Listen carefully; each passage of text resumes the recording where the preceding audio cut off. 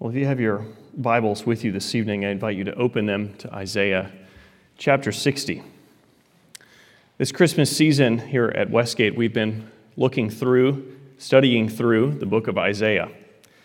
It's a book about a specific point in history, some 2,700 years ago.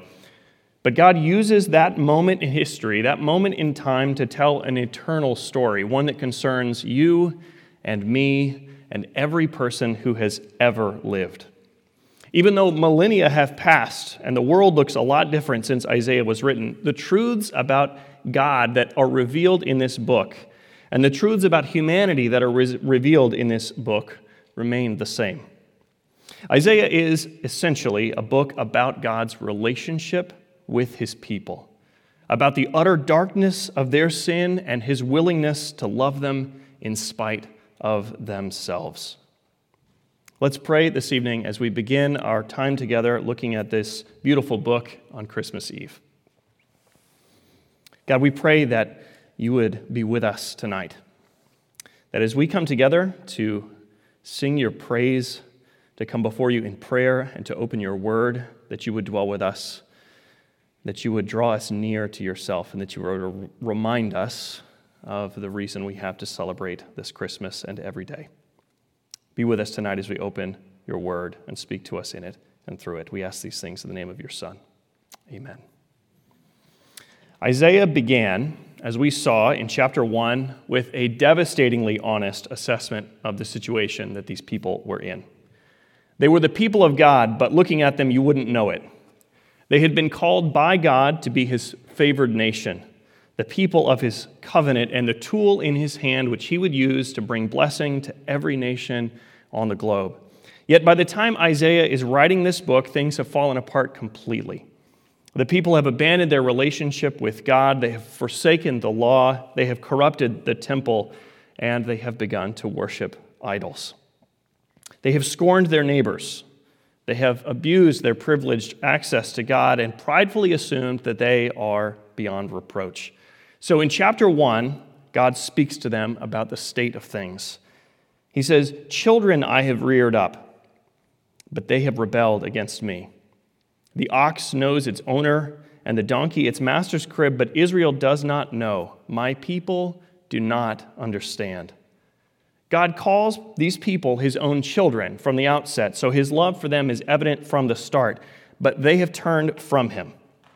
He compares them to an ox and a donkey, which was not a compliment back then any more than it would be today. But the ox and the donkey are at least smart enough to know who takes care of them and who feeds them, who protects them. But God's people do not. They've forgotten and abandoned the one who has cared for them. And now they have run headlong into sin and rebellion and wickedness. And even the fact that they are God's people, his own children, will not stop him from bringing justice to wickedness and evil. So he says right here at the very beginning of the book of Isaiah that they will be struck down. Their land will lie desolate, he says in verse 7. Their cities will be burned with fire, and foreign powers will devour their land. Their nation will fall. They will see their enemies rise and will feel the terror of knowing that the instrument of God's justice will be swift and it will be brutal. And in the end, their entire country will be laid waste. And soon they will be hauled away as captives to serve as slaves among nations that God has raised up to carry out his judgment. It is not a pretty sight. It is a dreadful oath from Israel's sovereign God. Yet even as God says that his justice is coming, that he will answer the wickedness of this people, he utters to them a word of hope. There will come a day when he will bring his people home, when their warfare will be ended and when they will live in peace and joy forever. He proclaims to them, "Fear not, for I have redeemed you. I have called you by name, and you are mine." It's a promise that changes everything. Because suddenly not all hope is lost for these people. God will make a way for them to be whole again, for them to have life and hope and joy again, for them to be restored and redeemed, and for them to be made righteous, as we will see in this book. And as we move a little further on into the book of Isaiah, we see exactly how God will do this. In chapter 9, we read that God will keep his promise through a person. A promised Savior will come to these people. Though they are living in a great and very deep darkness, a light will break through. The child of promise will come to them in their need. He will be a king, the one who will bring God's kingdom to earth and who will rule over it forever. As a king, he will bring his people out of captivity and back to their home, and he will rule as previous kings had not, with justice and fidelity to God's covenant. He will do these things because the king who is coming, this king who is promised, is divine. Isaiah 40 verse 3 says, "In the wilderness prepare the way of Yahweh and make straight a highway for our God." Somehow, the one who is coming is God himself and is also being sent by God himself. A little later on in chapter 40, we hear that the coming of this king is imminent. God instructs his people to prepare for his arrival. Just as ancient kings were welcomed with magnificent processions and celebrations and fanfare, the arrival of this king will be striking, not only because the king himself will be glorious, but also because his coming will be a comfort, a true comfort to God's people. His arrival will be the answer to their fear and everything that they dread. So they are told to make straight a highway, to fill in valleys, and to level mountains in order to speed his approach. God wants them to be prepared for the one that he is sending, the one who will carry out all of his promises to rescue and redeem them. It's such a wonderful promise that it must have absolutely been difficult for them to believe it. After all, God has made very clear so far in this book, in the book of Isaiah and all over Scripture, that he will not allow sin and rebellion against his holiness to go unpunished. He is the one who is so manifestly holy that their sin has brought his judgment upon them. They know, and he has made clear, that he demands righteousness and holiness from his people, that his covenant with them expected and demanded their faithfulness to him. As they read these words in Isaiah, they are far from home. The promise from chapter 1 has come true already. Their nation has fallen. God has cast them out of the land that he had given to their ancestors. And God has told them over and over and over again through this prophet, Isaiah, that what they ought to fear most is not invading armies or famines or any other earthly circumstances, but it is God himself who in holiness never allows evil to go unanswered. And they know that they are still the same people, still stained with sin, living day by day with corrupted hearts, unable to keep God's law. They still stood guilty before their holy God. Yet, he has promised to bless and restore them through the work of the king that he is sending to rescue them. For Isaiah's ancient readers, and for everyone reading the book of Isaiah, this is a paradox. How? How could God, who always judges sin, promise to withhold his wrath and his justice from them, a sinful and wayward people? It's a question that lingers until chapter 52, and we discover that the king that God is sending is also his suffering servant, the one who will be pierced for the iniquity and transgression and sin of these people. He will be their substitute, who will stand in their place to receive God's judgment on their behalf. He is the king who gives his life for his subjects. And by his affliction, they will be healed. God's judgment will be satisfied, and his love will be poured out because of the willingness of this King of Kings to become the servant of all, even giving his life to save theirs. At the very same time, right here in the book of Isaiah, we see two things about God that are equally true, which Paul describes in Romans 11 when he says, "Note then the kindness and the severity of God." God ruthlessly answers sin. There is no way around that truth, no matter how uncomfortable it might make us. But God also directs that wrath to a substitute, his own servant king, the one who is God and has been sent by God himself. It is a mercy received by faith alone because this servant king does what these people could not do for themselves. And so, as we move into the final pages of this book, God's people have a reason to truly rejoice. God has commissioned Isaiah as a prophet, called him to be the herald of this message during the nation's worst moment, when they had abandoned God and worshipped idols and pursued corruption and wickedness as an entire nation. Now, as they read these words, their situation has gone from bad to much, much worse. And they are held captive as slaves in a land that is far from their home. It is the very darkest hour in their history, when God's judgment had pushed them to the brink of utter annihilation, when it seemed that they would never see the light of day ever again because the pit of their despair was far too deep.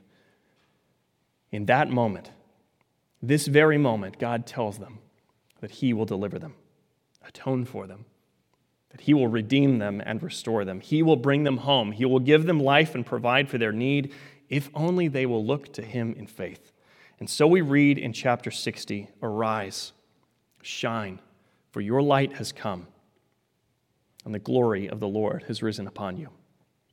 Into the depth of darkness, a spark of light has come, and it is the glory of God himself. He has come to his people in their He is the hope of his people, the king who comes to them over high mountains and across low valleys, the comfort to his war-torn people, the suffering servant who gives his own life to save theirs. God himself has come. Chapter 60 is full of God's promises to his people. Promises of abundance, of peace, of freedom and safety, and they culminate where we pick up in verse 19. "The sun," we read, "shall be no more your light by day, nor for brightness shall the moon give you light, but the Lord will be your everlasting light, and your God will be your glory." In the darkness of their captivity, God has come to his people, and he himself will be their daylight. This year, lots of people have gotten excited about a rare astronomical event that is taking place, I guess, right now, probably outside right now. Evidently, for the first time since the 1600s, Jupiter and Saturn are aligned in such a way that they become the brightest star in the nighttime sky. On a clear night, they look pretty impressive next to all the other stars. They are the brightest thing around. But that all changes when the sun rises. Even before the sun actually peaks over the horizon, the stars fade from view completely because their brightness simply can't compete. The blazing light of the sun makes even the once-in-a-millennia light from Jupiter and Saturn's alignment seem utterly insignificant. That's the idea here in Isaiah 60. From their point of view, these people's point of view, surrounded by the darkness of captivity and God's judgment, a glimmer of light from a distant star would look impressive. But God has greater things in store than that, except that now it is the sun itself which can't compete. God himself will be the light under which these people live. And what they thought was brilliant before will suddenly seem to them utterly insignificant. And further than that, it will never be lost. We read in verse 20, the people that they will never dwell again in darkness. Your sun shall no more go down, nor your moon withdraw itself. For the Lord will be your everlasting light. Your days of mourning shall be ended. It's a promise for all time, for eternity to come. Never again will they be cast out of the light of his presence. Never will they mourn again, because your people shall be made righteous, we read in verse 21. They shall possess the land forever, the branch of my planting, the work of my hands, that I might be glorified. This is a work that God will do. He will do what they could not. He will make them righteous. They will be the work of his mighty and gracious hands, established forever in the home that he has appointed for them. And all this in order that God might be glorified. Because the God of Scripture reveals that at his heart he is love and joy and holiness and righteousness. So in making people the objects of his love, in making them people of joy, in causing them to be holy and righteous, he reveals his own character. He reveals his own glory. He is the God who saves. God will do this. The least one shall become a clan, we read, and the smallest one a mighty nation. I am the Lord, and in its time I will hasten it. From under the boot of Babylonian captors, God will establish his people as a mighty nation, never to be oppressed again. It's a promise sealed with God's covenant name, Yahweh, the assurance of his never stopping, never giving up, unbreaking, always and forever love, as my 1-year-old's Bible likes to describe it. The book of Isaiah is a snapshot of a moment in redemptive history when God spoke to his people in their deepest need, when his justice was poured out on them and they were cast into darkness. In that moment, he came to them with a promise. And when they were restored to their home, when they were back in Jerusalem, given freedom from captivity, they trusted that God would continue to shine on them. But the promises of Isaiah, this beautiful book, went beyond simply being set free from a foreign empire. And as the people lived out their days in Jerusalem, they lived with a longing for God to keep his covenant and to do all that he had said he would do. But for the next 400 years, there was silence. Nothing. No word from God. We might miss that as we're reading through our Bibles this next year because it's not obvious right away. The people came home, reestablished themselves in the land, and then 4 centuries passed with no prophetic word, no divine announcement, nothing at all. And the people waited. Those people who trusted God were eagerly looking for a sign that he had come to hasten his promise, in his promise-keeping mission to set all things right, to make his people righteous, and to deliver them from this world of death once and for all. They waited. For 4 centuries, they waited. And then, on a quiet night in a town called Bethlehem, a miracle happened. A young couple engaged to be married arrived in David's city. They had come from far, yet there was no room for them in the inn, so they were given a room in the barn. The young woman was a virgin, yet was somehow pregnant, exactly as had been predicted 700 years earlier in the book of Isaiah. And while they were in Bethlehem, her son was born. The light of the world was coming into the world. The King of Kings, the comforter of God's people, the servant of God who would atone for their sin, the one who himself would be the light brighter than the midday sun, under whom the people of God would be made righteous and live in peace for all time. And for the first time in 4 centuries, God spoke, but now it came to these people in the cry of a helpless baby, the fullness of God wrapped in frail humanity. God had come, truly come to his people in their need, to satisfy his justice and pour out his love for all who would look to him in faith. For Isaiah, and for everyone who read this book, it was a promise to long for, a hope of something yet unseen. It was the future glory of God, something yet to be revealed as he fulfilled his covenant with them. But for us, it is a promise kept and a longing satisfied. God has come to dwell among his people. We celebrate this night because just as he assured his people in exile that he would, he came into the utter darkness of their lives to bring a never-fading light of glory. Like the ancient readers of this book, we need the hope that Christmas represents. They lived in oppression and fear, addicted to sin and living under the wrath and justice of God, as we do. Our fears might look different, but at their root they are the same. Fear of death and loneliness and injustice and pain and uncertainty plague our days and our nights, just as they have for people throughout history. And at Christmas, God's work to set all things right has begun in the birth of his Son, what we call the incarnation. God has come to us in our need, to bring us out, to redeem us by suffering in our place, and to restore us by making us righteous. This is our hope, and everything we cling to, and everything that gives us lasting joy, and it comes to us as a baby, laid down to rest in a manger. We rejoice tonight because all our longings have been answered. The hopes and fears of all of our years have been met in Jesus Christ's birth. He is our great joy, our great hope, and the glory of God come to us in our deepest need. He is the keeping of all of God's promises to save those who look to him in faith. And in him, a light shines on us that is so brilliant that it makes the sun itself look utterly insignificant. He is the one sent by God who is God himself. He is the one who is the King of kings and yet is somehow also the suffering servant. He is the comfort of all of God's people who receive him by faith, and we celebrate his arrival this Christmas and every day. Would you pray with me?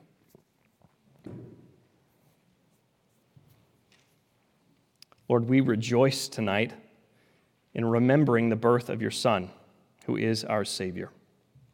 What humility we see in Christ, who steps out of glory to take on flesh, who dwelt among his people and subjected himself to die at their hands, at our hands. He descended into darkness in order to bring us into light, and we put our trust in this gospel today and every day. Lord, be with us, and by your Spirit, make us people of faith and joy and recipients of your grace. Shine the light of your glory into our lives this joyful Christmas. We ask these things in the name of your Son, our Savior, Jesus Christ. Amen.